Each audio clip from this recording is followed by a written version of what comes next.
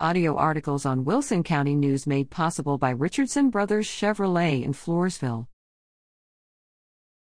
Get the relaunched Go Wilson Community app, update yours. The Wilson County News team is excited to announce the relaunch of the Go Wilson Community app.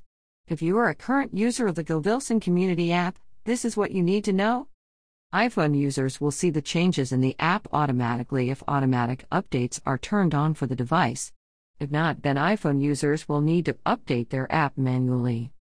Android users will need to manually get the updated version of Go Wilson. Visit the Google Play Store to download the updated app. Go Wilson app users can move within the communities of the app: Wilson County News, La Vernia News, Go Wilson 360 Community Events, and City of Floresville. Within each of these communities, users can get to news, events, businesses, and more.